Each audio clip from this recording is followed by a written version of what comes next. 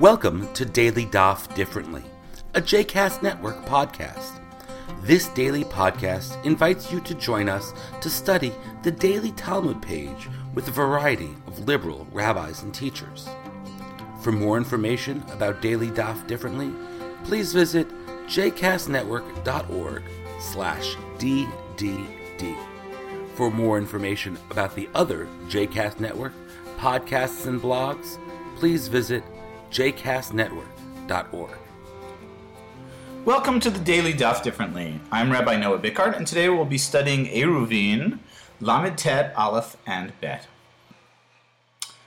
I'd like to begin with the Mishnah on Lamed Aleph, and actually the second half of that Mishnah, which reads, Rabbi Dosa ben Hyrcanus Omer, Rabbi Dosa ben Hyrcanus said, Ha'over lifnei ha'teva b'yom tov shel Rosh Hashanah Omer, the Over Lifnei HaTeva, there's a complicated history in trying to figure out exactly what this means. We tend to think about it as the prayer leader, the Chazan, or I guess in sort of Jewish American English, the one who's davening from the Amud, the prayer leader, the Chazan, the leader. On Rosh Hashanah says, Hachalitzenu Adonai Eloheinu et Yom Rosh HaChodesh Hazeh Im hayom im lemachar. That is to say, this person says, fortify us, O Lord our God, on this first day of the month, whether it be today or tomorrow. Ulemachar hu omer, and the next day, that is the second day of Rosh Hashanah, he says, presumably the same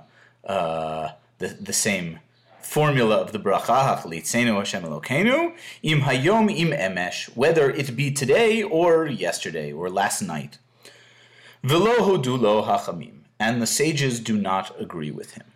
Okay, so in essence, this Mishnah contains the opinion of Rabbi Dosa ben Hyrcanus, who says that the prayer leader on Rosh Hashanah ought to say this prayer, which indicates that Rosh Hashanah is not only Rosh Hashanah, but is, in fact, Rosh Chodesh as well, the first day of the new month. So before we delve into exactly what this means, let's try to figure out exactly what the Hachamim, what the sages disagree with, because we read in the Mishnah, Lo hodu lo Hachamim, the Hachamim do not agree with him. What does that mean, they don't agree with him? Rabbi Hyrcanus has essentially said two things. On the one hand, he has insisted that this blessing, this request for fortification, as it were, on this day, is al tanai, is a conditional statement, which is why this Mishnah really is here. That's what we're talking about in these pages of Eruvin, or these kinds of conditional statements. So one thing that Rabbi Dosa ben Hyrcanus has said is that one can make this kind of conditional statement. You can say a prayer on Rosh Hashanah, even though you know that there's a possibility that today is in fact not Rosh Hashanah, and that tomorrow is Rosh Hashanah. And on the second day of Rosh Hashanah, you may say this prayer thinking that it's possible that today is Rosh Hashanah, but you know full well that in fact it might have been yesterday from that perspective. So it could be that that's what the sages are disagreeing with. They're saying, no, you don't make these kind of conditional prayers. You either say it or you don't. But there's something else that Rabbi Dosa ben Hyrcanus is of course talking about here, and this is the equation of Rosh Hashanah to Rosh Chodesh. Now, the Gemara asks precisely this question. Rashi tells us this. If you have the page open in front of you, you can see that on Lamed Tet Amud Aleph that Rashi, under Dibur HaMatchil, V'lo hodu lo hachamim, the hachamim do not agree with him. Rashi says, B'Gemara miparesh. The Gemara explains, I'atana'a ka'e, whether this disagreement is related to the notion of Tanai, the notion that one can make a conditional statement. The Kasavrei lo safeku. The sages perhaps think that there's in fact no doubt. Elo Yom Rishon hu Rosh Chodesh. They know full well that the first day is Rosh Chodesh and not the second, and that's why they disagree with him. Oh, there's the other possibility. Oh, azikaron ka'e.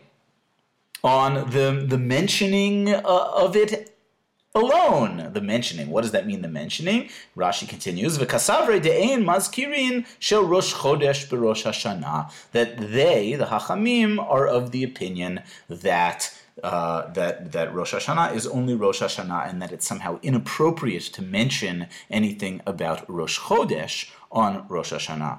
Rabbi Ovadia Mibartanura, whose wonderful commentary on the Mishnah sums up much of the Talmud, explains that in fact the Hachamim disagree with Rabbi Dosa. On both counts, they disagree both that one can make this kind of conditional statement, or not that one can make it, that it's appropriate to make such a conditional statement, and they disagree also that Rosh Chodesh should be mentioned on Rosh Hashanah.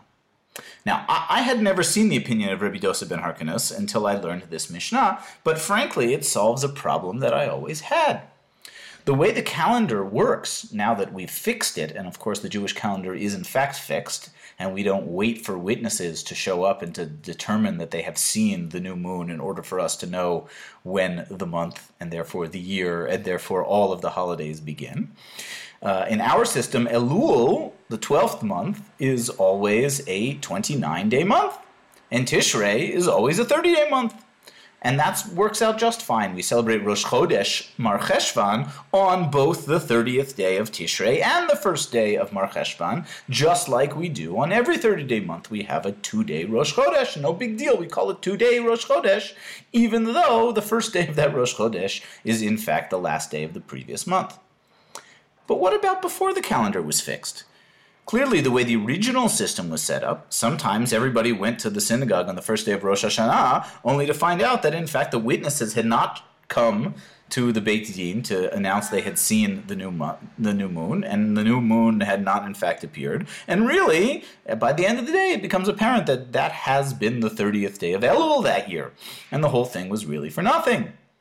And that means, of course, that the Torah reading for first day of Rosh Hashanah, and all of that interesting Musaf, the Malchuyot, Zichronot, and Shofarot, all of that was done mistakenly, which is very interesting, because then when you show up the next day, which is the real Rosh Hashanah, what's the Torah reading? Of course, it's the Akedah. Once again, maybe this makes a little bit of sense, because reading Genesis 21, the story of the banishment of Ishmael, seems to be a precursor, a prefiguring, a setup for the Akedah, which is read on the second day. Maybe that makes sense, in fact, if the second day of Rosh Hashanah is really the real day. The Hachamim, of course, point out something which should be obvious in a way, but isn't mentioned much. And of course, the halacha here follows the Hachamim. Rosh Hashanah, though it takes place on the first day of a month, the first day of Nisan, is not celebrated as Rosh Chodesh at all. We don't say Hallel. We don't use the phrase Rosh HaChodesh Hazeh, this first day of the month. We don't say it in Birkat HaMazon. We don't mention the sacrifices which are particular to Rosh Chodesh. We don't actually experience the day as a Rosh Chodesh at all. It's as if Rosh Hashanah supersedes, that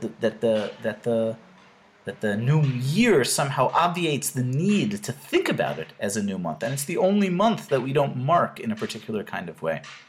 So everybody agrees that Rosh Hashanah occurs on the first of Tishrei, but for Rabbi Dosa ben Harkinas, you actually have to think about it as Rosh Chodesh in addition to Rosh Hashanah. And I wonder what our lives would be like if our experience of Rosh Hashanah would be different in any way if we experienced it as Rosh Chodesh. I think there is a decision that the Jewish people made at some point, that Rosh Hashanah, even though biblically does not seem to be so important, rabbinically and in our own experiences it is extremely important. So important even that even though it is Rosh Chodesh, we don't think about it, we don't experience it as such. I hope you've enjoyed today's episode of Daily Daf Differently, and that you'll join us again tomorrow for a new page. The music at the open and close of this episode is Ufros from the Epicurus album One Bead, available on Bandcamp, iTunes, and Spotify.